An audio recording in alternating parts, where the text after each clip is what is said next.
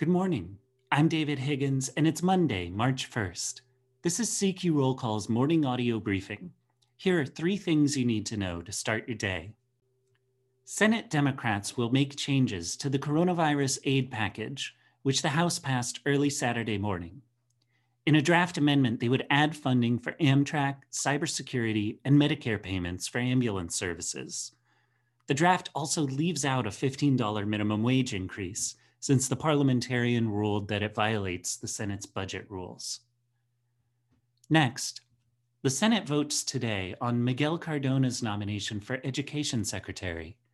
The Senate Judiciary Committee is also voting on Merrick Garland's nomination for Attorney General.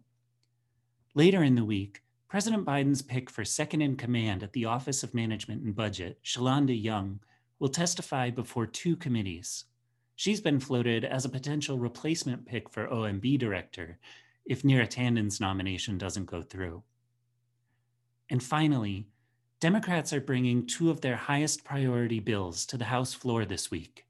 One package, dubbed H.R. 1, includes election, campaign finance, and ethics overhauls.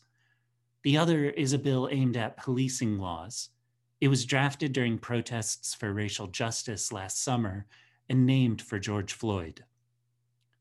Check CQ.com throughout the day for developing policy news. And for all of us in CQ Roll Call Newsroom, I'm David Higgins. Thanks for listening.